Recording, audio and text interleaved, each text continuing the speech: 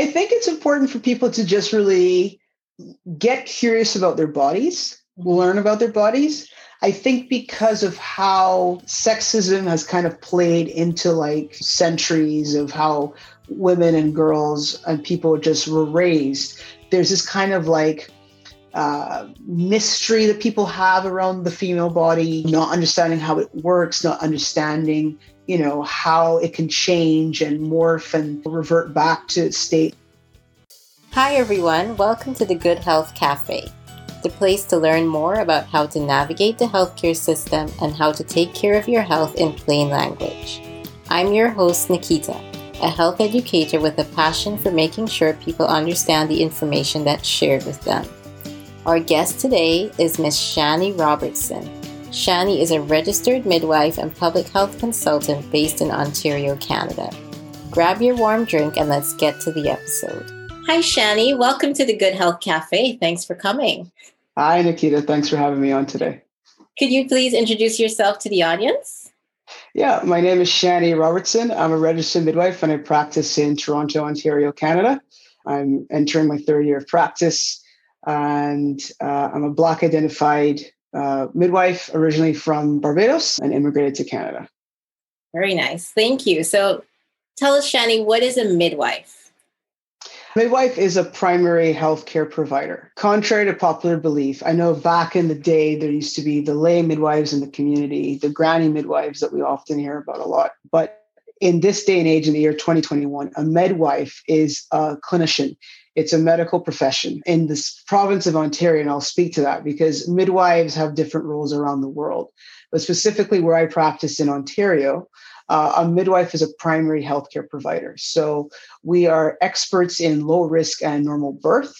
We are experts in managing pregnancy, labor and delivery, and up to 6 weeks postpartum for both a pregnant person and their baby, up until 6 weeks. So we have the 6 weeks to 6 weeks model in Ontario that we use. A key piece, we'll talk about this when we get to the later on, I'm sure, but a key thing to note is that a midwife is not a doula.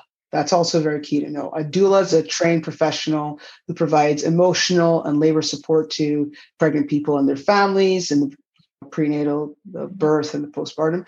But they do not have clinical training. They don't have a license to practice. They cannot make clinical decisions. That is very much not what a midwife is. A trained healthcare professional. We go to university. We're licensed to practice. We're governed in Ontario. We're governed by the College of Midwives of Ontario, just like how physicians are governed by the College of Physicians and Surgeons of Ontario. We have to be recertified every year, renew our license, keep up to date with continuing education. And we're also autonomous providers. So in other regions of the world, midwives have to work under a physician. But in Ontario, we work alongside physicians. We're very much well integrated into the healthcare system. And that is exactly what makes midwifery in Ontario such a great thing and keeps everything safe. That sounds great, because I know a common question sometimes people have is, are midwives safe? Do they only give birth and facilitate home births? But it's sounding from what you're saying so far like, yes, you guys are totally certified, completely safe. People need not worry. Yeah, so midwifery is safe. And what keeps it safe is that our training keeps us safe, our continuing training, and then also that we're a regulated health profession, just like other ones. So there's a very clear scope of what midwives can and can't do in a clinical respect. And the Healthcare Act sets that out. And our college very much sets that out. And so it's really clear as to what midwives can and can't do. And we very much always practice to our scope. We don't go outside of that. Because I do low risk and normal birth, I'm not going to be the one purporting that I can do a C-section. That's not something I can do. There are some midwives who are trained to be assists in a C-section, but we're not going to be the one doing the start of it and everything else. What keeps midwifery safe as well is that midwives are supported and integrated into a healthcare system. The government supports us and gives us the equipment that we need to do. As some people think midwives only do home births, that's not true. In Ontario, midwives do hospital births. They do births at the birth centers if they're in that area that midwives are in. And midwives also do home births if that's what the client chooses and if that's what's safe to do. So midwives, because we're experts in low risk and normal birth and normal pregnancy. We also know when things are not going to be normal. We can pick that up very quickly. And normal has a very wide range, right? And so we're comfortable with that wide range. But when we know we're starting to get out to the abnormal or something that we can't manage, we're going to talk to our colleagues. And this is where the integration in the healthcare system is really important. Because we're linked to hospitals, we're also linked to obstetricians, our colleagues who are experts in higher risk pregnancies. And we refer our clients to those obstetricians if that need arises. We have communications, we do consults with our colleagues if we think that something's becoming unsafe. And similarly with home birth, we also are screening people to figure out if they're going to be a good candidate for home birth or not. And we make recommendations. And I always tell people, like midwives and just any clinician in general, we can only make recommendations. We can't force you to do something. But we always are screening and say, like, I think you're still a good candidate for a home birth. And what keeps also home birth safe is that we have the equipment to manage emergencies, to manage normal birth outside of the hospital setting. So the Ontario government gives us and buys us equipment. The equivalent of what you'll find in a level 1 hospital in a smaller Ontario town is what you'll find a midwife has in several large bags in the back of their trunk on any given day, including the medications and treatments required. Okay, so you can administer drugs. Yes, we can administer drugs. So that's also a common misconception. I think I jokingly tell people I don't just show up at a birth with a knitting needle and sage, primarily because I don't know how to knit, which is something I think a lot of people think midwives know how to do. I am not one of those midwives who knows how to knit. But having a needle on stage is not. It's more like we're coming in with like a full cavalry, and within 15 minutes we can set up a room to look like a level 1 hospital, and everything you would find in there you'd have there. Oh, that's awesome. I'd love to see a picture of that. Why, Shani, did you pick midwifery? I think midwifery picked me in a way. So in terms of wanting to become a midwife, it's kind of a longer story. When I was 4, my parents had these medical encyclopedias on the shelf, and I'm flipping through them, right? Because back in the day, there was only one TV channel. It was often boring. So I'm flipping through the books, and I see this picture of this baby being delivered, and my mind just like exploded. And I said to my mother, I'm like, I want to do that. I'm like, I don't want to give birth, but I want to do that. I want to deliver a baby. And so she told me, oh, you want to be an obstetrician? I'm like, fine, whatever you want to call it, I want to be an obstetrician. And I'd also heard about, midwives delivering. Midwives delivered my parents. It was done in the home setting. So I'd heard about that, but it seemed that I called it the donkey cart and kerosene lantern era of the life cycle. So I was like, I didn't really think about it too much and was kind of steered into the obstetrician room. But then as I got older and I was actually volunteering at a hospital in Toronto, there was a way that obstetricians practice in North America that I didn't kind of fit how I wanted to practice myself. There was kind of a depersonalized amount to it, that you meet somebody you've never met before and you're delivering the baby. Then there's also like the nurse does the bulk of the labor management, and then the OB comes in, delivers the baby, and then just takes off. And so it just seemed very disjointed and not as personalized as I'd wanted to. And so I was turned off by that. Mm-hmm. And then also just only working in the home environment, the hospital environment also turned me off in a way, because I was like, there has to be kind of some community-based way to do prenatal care and birth. And I wasn't familiar with Ontario midwifery until later on, when my co-parent got pregnant and wanted to have a midwife. And I was like, a midwife? What is this? And in the journey there, between that moment and there, of course, I went and did my master's in public health at Emory and got a really good understanding of, from a public health perspective, of what good patient care looks like. It's very much focused on the patient, make sure that the care is tailored to their needs. And so then when I got introduced to Ontario midwifery, I quickly started realizing, and my mantra is like, if obstetrics and public health had a love child, it would be midwifery.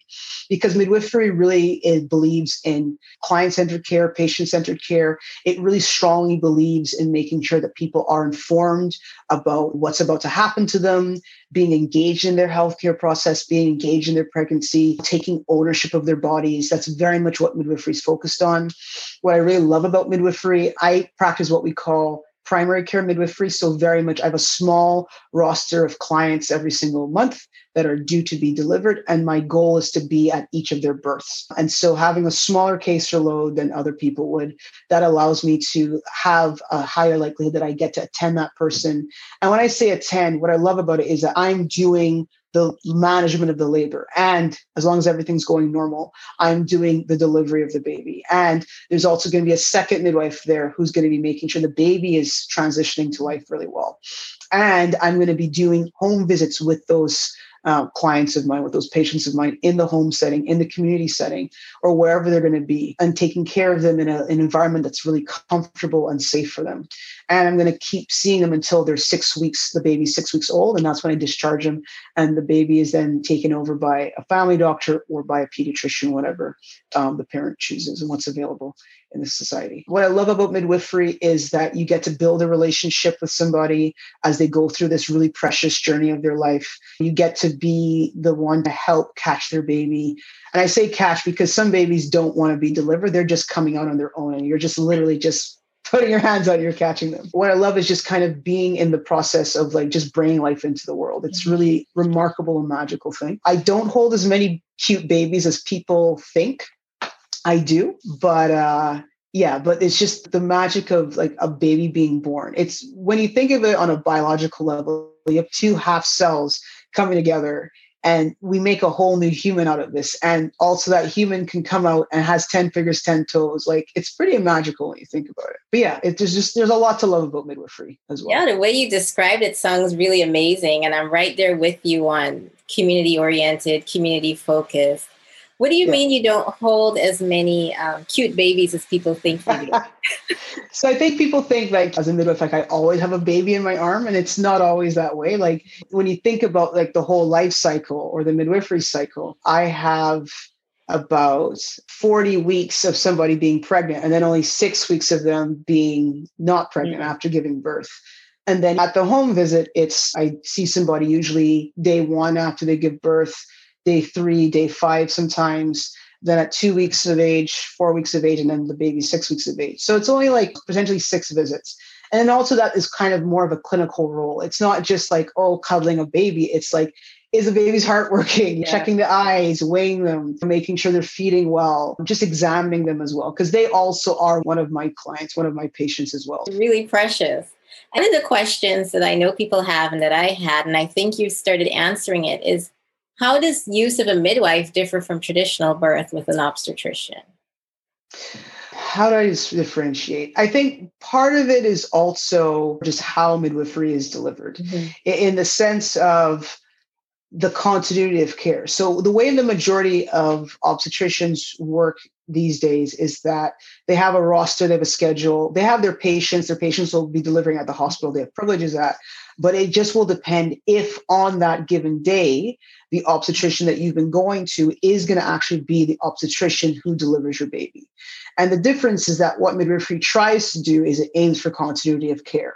So it tries to aim at the person who has been taking care of you your whole pregnancy, which usually is at least 2 midwives, if not sometimes a team of 3, that at least one of those midwives is at the birth, is managing the birth, and is the one delivering the baby, or at least the midwife who's involved in the care is present at the delivery. And what's really great about having a midwife, somebody who's been involved from the beginning, be present in delivery, is they know your entire journey. They know your entire clinical picture.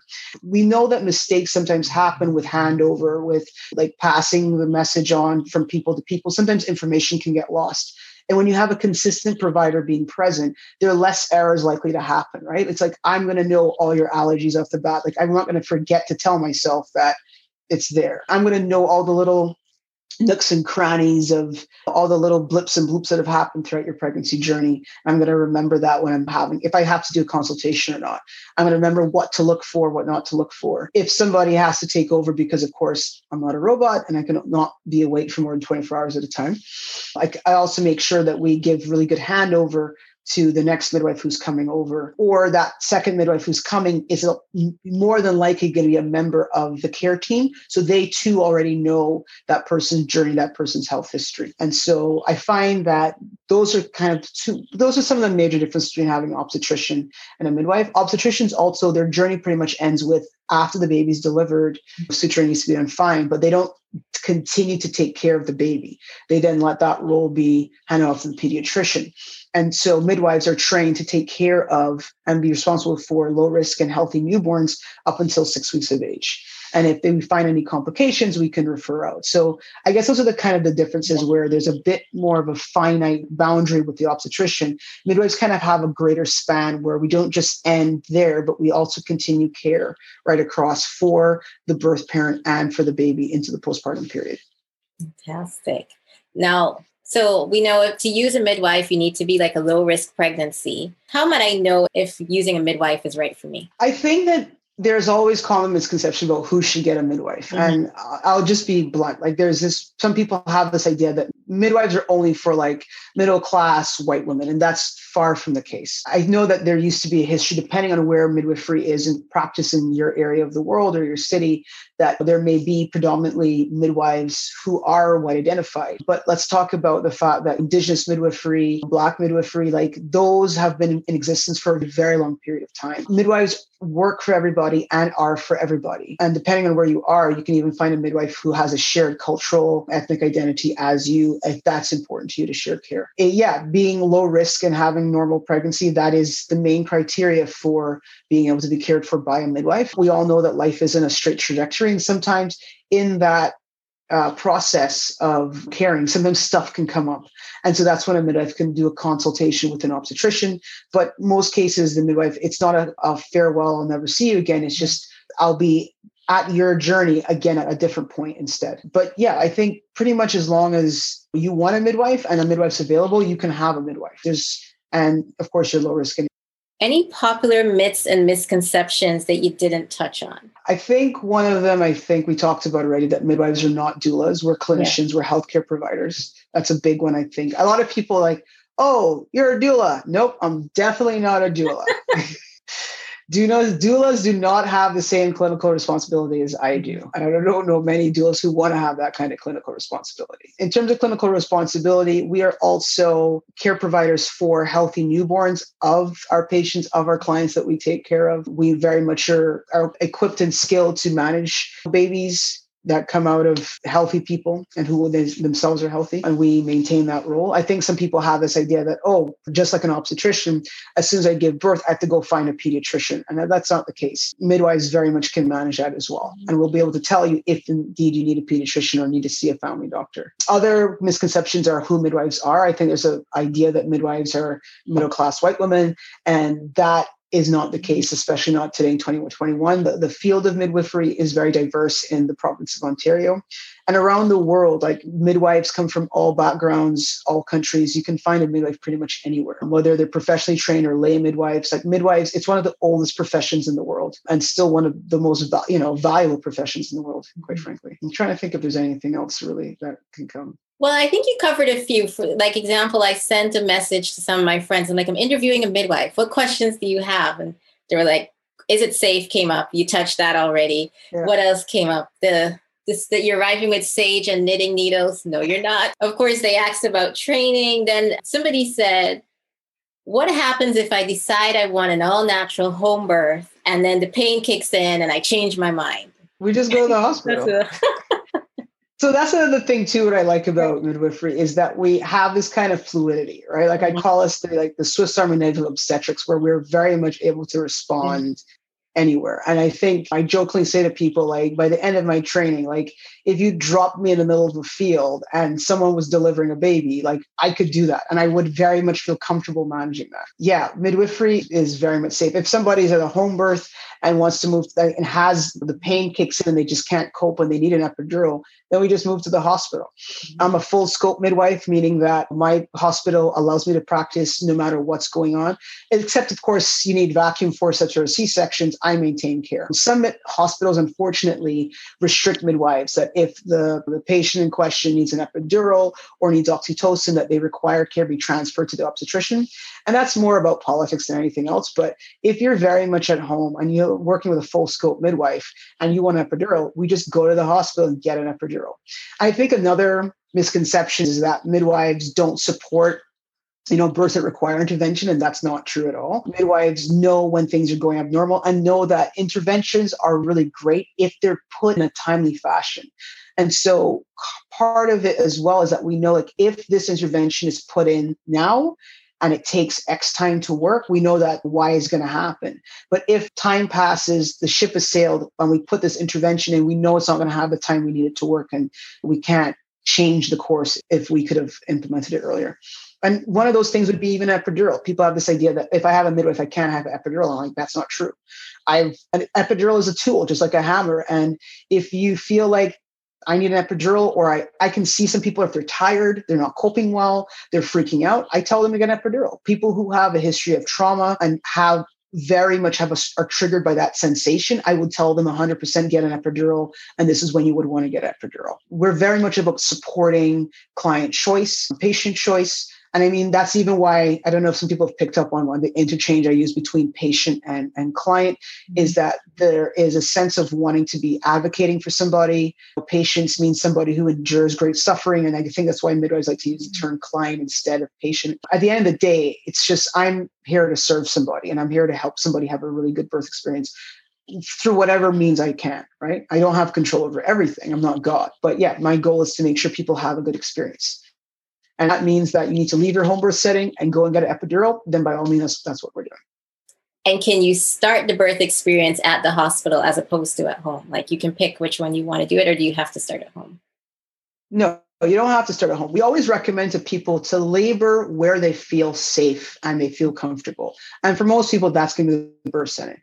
The other piece to know is that you shouldn't go to the hospital at the very start. Unless, of course, you're having to have an induction or you're planning to have a C-section. You should actually only go to the hospital when you're in active labor. So when the contractions are coming like every 4 to 5 minutes, start to start, they're lasting at least 60 seconds. And that pattern's been going on for an hour. When you're in good active labor, that's when you show up. If you show up to the hospital too early, a lot of things can happen, and none of them are great. One is, of course, you get sent back home because you're too early and shouldn't be at the hospital. The second one is that there's some hospitals believe in the admit and pit philosophy, which is like, well, you're already here. Let's start the oxytocin to just get you into labor. But the problem with interventions is that when you start adding interventions again at the wrong time, then you start getting yourself on the wheel where you can potentially end up in a C-section. So in terms of starting a labor, it should just always be at your home. As long as everything's low risk and normal, as everything's starting normal, just be in a place that you're comfortable. And then when you get into active labor and you wanted to be at the hospital, then you move to the hospital. A common misconception is, for a lot of people, is that the minute that you have the first contraction, the baby's going to show up 5 minutes later. And this is totally the fault of Hollywood, right? I've had so many dads be like, oh my gosh, the water's broken. The baby's going to be coming right now. And I'm like, no, that's not how this works out. And it's like, when I say 4 to 5 minutes and lasting a minute and it's an hour, even then that's too far apart. I always tell people that line so that there's time to pack up and move. There's time for me to go do a home assessment. There's time to still work. When the contractions, we actually want the contractions to be every 2 to 3 minutes apart, lasting at least 60 seconds. And that's just going nonstop. That's ideal. 4 to 5, that's when there's time to like do an assessment, move to the hospital, whatever it is. So, but yeah, Hollywood has definitely made my job a lot harder. Hollywood and Dr. Google. Dr. Google is great. Don't we all love him? Oh my gosh. Ruins a good night's sleep for everybody. You said that you can have the whole home set up like level 1 room. Yeah. Is there a requirement then that we have like a certain amount of space? I guess when you come to do your visits with the patient over time, you'll know, okay, we have enough room to do this, or we do not have enough room to do this. Yeah. Before Corona, back in the day, most of the visits I would do with people happen in the clinic where I work. If you're planning to have a home birth, then we do what we call a prenatal home visit. Sometimes we used to do just everybody at 37 weeks, we do a home visit, because that way, if we need to do an assessment or whatever, we know where to go, we know where to park, we know how to get there, we know how to get in. And that's in a very non-rush setting versus it's an emergency and I'm panicking trying to find somebody's home. And though usually at that visit, then and especially if somebody wants a home birth, I talk about, okay, this is the space. What do you want in the space? You want this, you want a birth tub, you want that. And then we pick out where we're going to go. I need to know where electrical outlets are going to be so I can plug in the suction or set up my oxygen tank. I need to have a firm surface that I can set up as a resuscitation area at home if I need to resuscitate a baby at home. And I have all the equipment to do that. I need an electrical outlet or two to get some of that stuff. Most of my stuff is battery powered, just in case people panic. Like, what if the power goes out? It's like what I need runs on batteries as well. So Just don't freak out about that. And so, yeah, we'll figure out what kind of space. And babies don't need a lot of room to come out. You really don't. Like, usually people like think they need this massive house. And I'm like, we spend the most of the time in the bedroom, which is like a 8 by 10 foot area. Like, you don't need that much space. Yeah, you'd be surprised. Babies can come out in some very, like the back of a car, kind of small, if you think about it. That is something we also learned from Hollywood. Yes. It happens but very sporadically. It happens very rarely that happens. And it doesn't happen on the first baby. Sometimes it's the second baby I've heard that happening. And it has happened to one of my patients, but it's very rare that happens. But how can we establish a good relationship with our provider? And I even noticed that you touched on that client versus patient thing. Yeah. How can we build good relationships so that we feel comfortable with each other leading up to the day?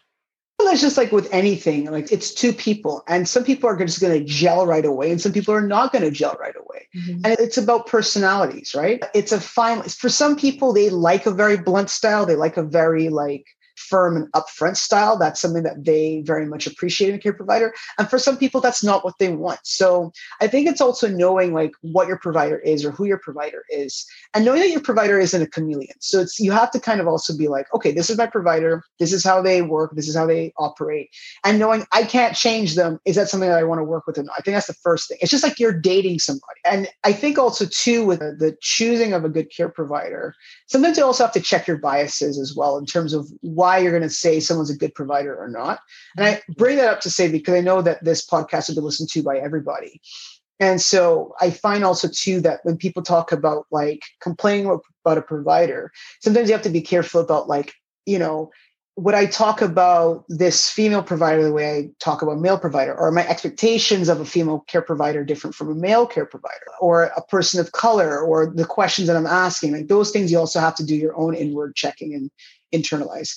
Other things also too is just aside from the personality and checking in about that is also, can they off the bat meet my needs? Just picking any relationship, right? If it's that I want a partner who cooks me dinner every single evening and rubs my feet, then you have to ask those questions.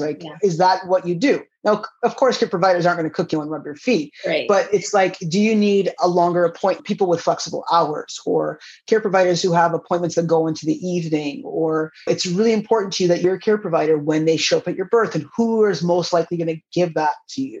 Knowing what your needs are going into the relationship is really going to set you up for having a better relationship, because you're going to know what your needs are. You're going to have a conversation with your care provider about what your expectations are. And then that gives your care provider an opportunity to respond and say, I can do this, I can do that.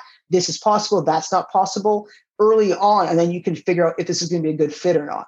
And I think sometimes people just bite the bullet and just pick anybody. And part of that also is about accessibility and the availability of resources, because in certain places, there are very few care providers available. And so you don't get to pick and choose.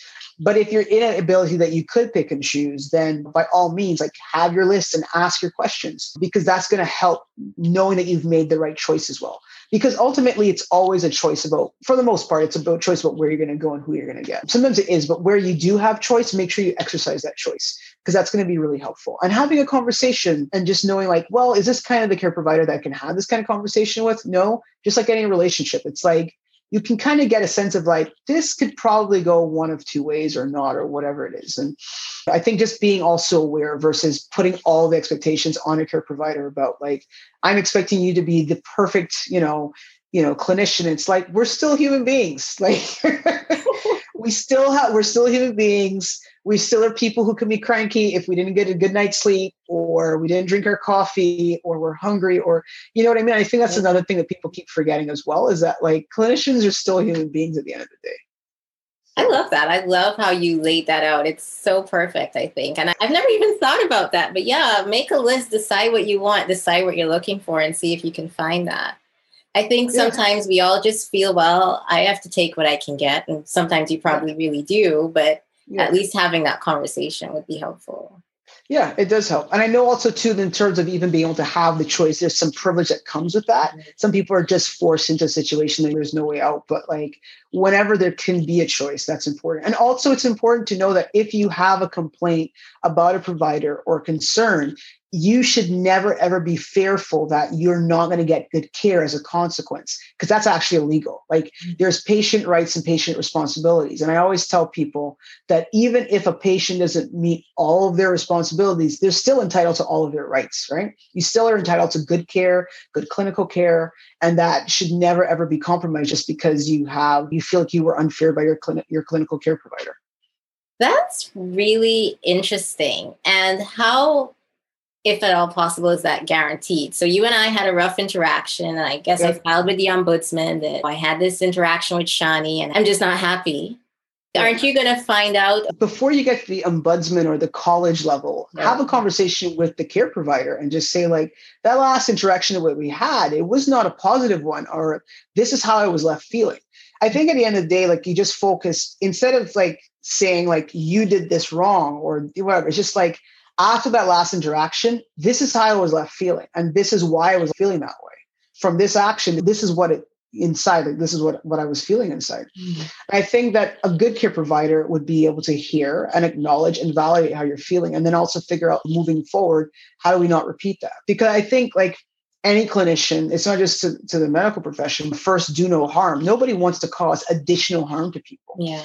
So knowing that I cause this harm in this way, whatever it may be, I think most good clinicians would want to rectify and to change and to make sure that they don't cause more harm in the future. It's a learning process, just like anything else. Yeah. Is there anything that people need to be aware of, especially when we think about advocating for ourselves in healthcare settings or anything like that? Is there anything else people need to be aware of, to be thinking about as they make these decisions about their care? Knowing what your needs are going to be is really important. And then that way you need to advocate for. In terms of the prenatal health portion of it, I think really knowing what all the tests are, understanding what it means if you have a positive or negative result for certain tests, what that means, what that looks like, knowing that you have options not to do any of the tests, but of course, knowing that if you don't do the tests, this is, information we may or may not have, and it makes hard to make good decisions on the road. I think in the birthing environment that it's really important that people know that they have the ability to consent or not consent to anything that's happening. I think people are always like mystified by this, but like, you can literally, if you wanted to, not consent to an episiotomy. Like, it's that simple. You could just say, I do not consent to episiotomy. Now, whether or not it's a great idea or not is this thing. At the end of the day, an episiotomy is an emergency procedure. And so you can really say, unless it's an emergency. When I say emergency, the way I was trained about doing episiotomies is they're only to be done in the case of an emergency, and also to be done when the head is on the perineum, like the head is crowning. That's when an episiotomy is supposed to be done. Mm-hmm. If it's not being done there, or as in the needing to use forceps or vacuum, and it's clear that you need to do it, you don't need to do it in episiotomy. And I've had people, even in the case of vacuum or forceps, decline an episiotomy, because it's not necessarily always the case that it will. And it will depend on the clinical picture. I don't want people to take this clip and run with it, like like a Mr. Killer song, and be like, this midwife said that I'm declining this episiotomy, and the OB's like, clearly like, the tissue is the issue and you need an episiotomy. Because I've cut only one in my career so far,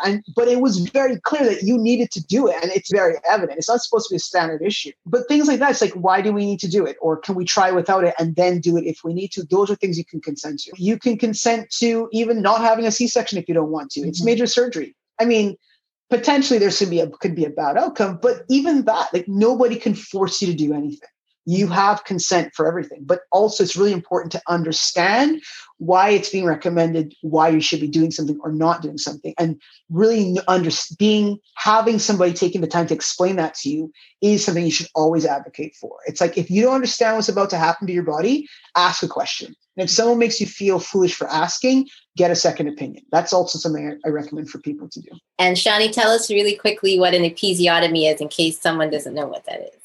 An episiotomy is a procedure where you use a scissors and you cut the perineum. So the perineum is the fleshy bridge between the vaginal opening and the anus. And sometimes that in itself can restrict the baby from passing out very easily. And so sometimes clinicians, midwives or obstetricians or GPs, family doctors who do obstetrical care have to do an episiotomy. The most common episiotomy being done is called a medial-lateral episiotomy. So basically, like, let's say this is the opening of the vagina. Instead of going straight down, they go to the side. The reason why they don't want to go straight down is because we're always concerned about an extension, i.e., the cut that we make getting bigger and opening larger. And so if we put that right above your anus, the concern is it goes straight down to the anus, causing what we call a fourth degree tear. And so when we do it to the side, that puts all the pressure and sends it in a different way. And it kind of saves the patient from having that kind of like trauma to the anus and the rectum and stuff like that. So that's where the whole goal of it. And it's only supposed to be done in emergency. It's not supposed to be done with every single delivery, just to be clear. Any other nuggets, things you feel we should know in terms of reproductive health or anything else as we start to close? I think it's important for people to just really get curious about their bodies, learn about their bodies. I think because of how sexism has kind of played into like centuries of how women and girls and people just were raised, there's this kind of like mystery that people have around the female body, not understanding how it works, not understanding how it can change and morph and revert back to its state. Like, I think people should just really kind of get into like biologically what's happening to me when I get pregnant, how I get pregnant, what's going on with my body. And I think that's just something people just really need to delve into. A lot of people didn't have to or didn't bother to pay attention in biology class or in sex ed, or if they even got access to sex ed. And I think it's really important to know your body, what's going on with your body, and knowing how the changes are happening in your body. And that way you can know what's normal and what's not normal, right? A lot of people, when they call me in a panic and it's like, oh my gosh, like this is happening. I'm like, but that was normal before. Like, it's interesting how people just think the slightest twinge or this, like what's going on? I'm like, your body's changing, and like, just get interested in it, right? I remember this hilarious story. One of my friends said to me that they literally got a page from one of their patients, and the patient's like, my pee is yellow.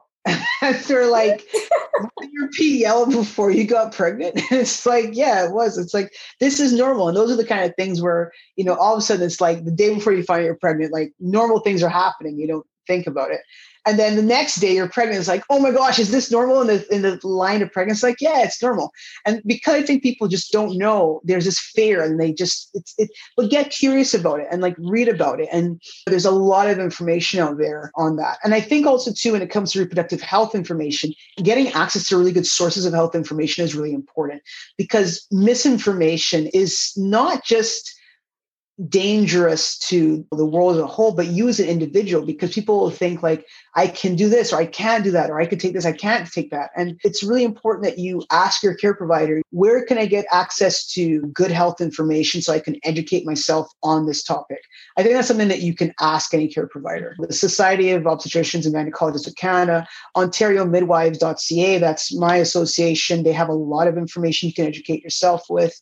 There are lots of resources put out by Public Health Agency of Canada, CDC, WebMD, like really good sources, the National Institute of Health. Like, there are lots of really good information. And I know people have a lot of fear around government agencies, because especially communities of color, marginalized communities, because of the harm that historically these organizations have done.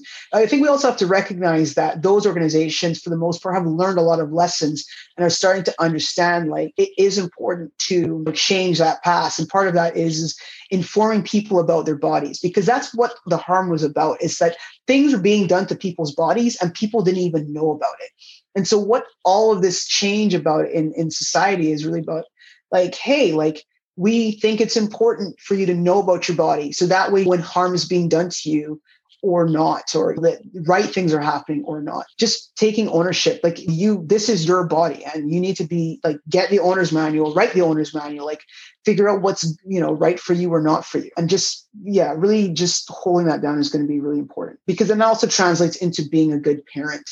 Like, if you take ownership of your body, then you take ownership of your kid, you take ownership of the process. It's kind of a trickle down effect. Like, you also take ownership of parenting your kid and feeling good about the choices that you're going to make to do that. I'm wondering, as I sit here, I think, what if someone's 35, like a full-blown adult, and they're now starting to think about this, now really starting to embrace their body, and it's like, yeah, I totally missed all these things Like I recently had a woman talk about the menstrual cycle and like cervical mucus and how some people don't even know that this is normal. Yeah. So now you're like, I'm not a kid anymore. How do I figure this all out? I can see it can be intimidating. She's telling me about my body. How now? Now today's the perfect day. Yeah. Today's the perfect day. Like whether it's like you want to learn about the menstrual cycle, you want to get a mirror and just look down there and see what the heck is going on. Mm-hmm. You want to like read a book about like how pregnancy works or cycle monitoring or whatever it is. Like just get interested. Like the human body is pretty fascinating to me. And I think that's from the time I've been a young kid, reproductive health in all areas, in all aspects has been very interesting to me. Even around sex and sexuality, I think that's something that's also considered pretty taboo and people don't talk about it, but clearly people are doing it. Yeah. I'm never going to be out of business. Right. And so I think that's something that people also feel gun shy about or just be like, oh, I don't know. I'm like, yeah, you should totally know what's happening with your body in every single aspect. Because when you know when things are going right, when things are going wrong, you also know very quickly when things are going wrong. So that's also really important as well. Do you have any fun patient stories or favorite stories from the field? I thought about this question and I was like, how do I even tell a story like this without like releasing patient identifiers? I'll give some advice after some recent incidents I've had. Number one, if you're going to insert something inside of your vagina, please make sure that you tie a string around it so that you remember to take it out. I'll just leave that there. Mm-hmm. People keep forgetting how the vagina can expand and accommodate. And as a consequence, it can get very cozy with things. And if you've inserted something, in this case, it was a garlic clove to improve their vaginal health, but they forgot to tie a string around it. And then it just sat there for a very undisclosed period of time. Yeah. And then I found it later when I was doing an exam and I'm like, oh, this is it. I was like, okay. So tie a string around something. Other things would be also is that, I will say one thing is that recognize that what happened to your sister's body, what happened to your best friend's body, what happened to your mom's body, your best friend's body is not what's going to happen to your body. I think another thing I've found commonly is that people panic and they're like, oh my gosh, my best friend just gave birth and we're the same height and the same age and all this kind of stuff. And like, it's bound to happen to me. And I'm like, no, because your body is always going to be different and your story is going to be different from your best friend's, positive or negative, however you frame it. And so that's something I've also noticed too, that people panic and they look to other people. It's like, and I hear people like, oh, I've been listening to like birth stories to prepare for my birth. I'm like, no, that's not how you prepare. You don't listen. You're going to freak yourself out. And just like you should be like listening to your own body, right? And I do say to people, talk to your mom and ask, how did they give birth to you, right? Or whoever your birth parent is, try and get a hold of their story and knowing like how their births were. Sometimes there's similarities in how it happens, but it doesn't always line up that way. But it's something that you can always just ask a question about. But just, getting deeper into your family history and just knowing even how you came to be on this planet can be something that's really useful for you. Yeah. The garlic thing is really funny. It's a common thing. A lot of people do it for like treating yeast infections or vaginal health. But I always tell people, please tie a string around it so that you remember. It's why a tampon has a string on it, so that you remember. So is it harmful then? The garlic? Yeah. No, it's not harmful. It needs to come out. It needs to come out. It needs to be there, just like any foreign object. It's not meant to stay there for like weeks at a time. It's not meant to be there. Oh man, I totally forgot my question. Love that. I have a very interesting job. Let's just put it that way. I've read that lying on your back is not the most natural birth position. Which is the most common birth position that people normally give birth in? It depends, actually. So it depends on your body. So for some people, if they have what we call a narrow pubic arch, so the front of a person's body, the top part, that arch, that pubic arch, the front of the pelvis, if that's really narrow at the top, I actually recommend people do what we call stranded beetle. So when they're on their back and their legs are raised, because what that allows is that the baby can drop under the arch and scoot under a lot easier.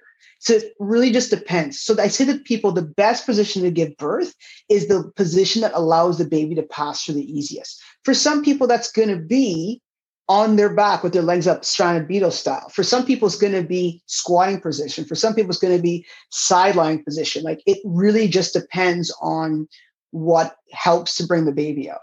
Because when you're pushing a baby out, of course, you want to use gravity to help you and stuff. But there are always going to be some points where some positions work better than others to at least start the process. And then when you get to a different position, you can switch position.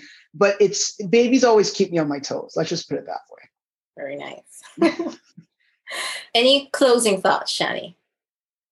I can't really think of many. I think we had a pretty good chat, but I think people want to know more about midwives. Get in touch with the local association of midwives wherever you are. Find out about what midwives do or don't do in your community. Midwives are all trained health professionals, and you can learn more about them. And also just making sure that you take care of yourself and you stay safe. What about you? What if people wanted to find you, or if they were in the Toronto area and wanted to see if you could deliver their baby? Is there a way for people to get in touch with you? Yeah, it depends. We're booking 9 months ahead, right? So as I jokingly tell the people, the running joke is you pee on the stick, you call the midwife, and then you tell your partner.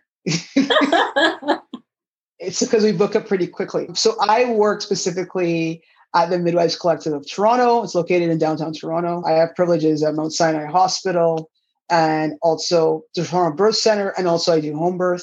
If somebody wanted to have me deliver their baby, what they would need to do is to contact the Midwives Collective of Toronto. Midwivescollective.ca is the website. I think you can email info@midwivescollective.ca. That's one way you can get a hold of me. For clinical work, that's what you would definitely need to do, because the clinic has to book you. And then that way, if I have availability, because like I said, I have a small roster.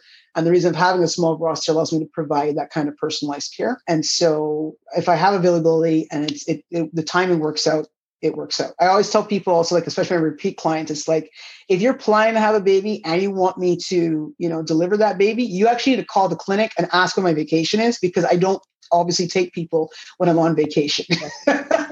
So that's also something, if it's really important to you, you need to figure out 9 months from now, is Shani on vacation or not? Time your pregnancy accordingly. Time your pregnancy. Exactly. I always tell people that you got to time it, because I know that. Well, thank you so much for coming to the Good Health Cafe, Shani. I really enjoyed our conversation. Thank you, Nikita. Thanks for having me. I hope you learned a few new things during the episode. I certainly did. If you enjoyed it, please share the episode with a friend. Sharing is caring. And if you haven't already, feel free to subscribe to our mailing list on thegoodhealthcafe.com so that you can be alerted when new episodes or blogs are posted. See you in the cafe next time. Bye.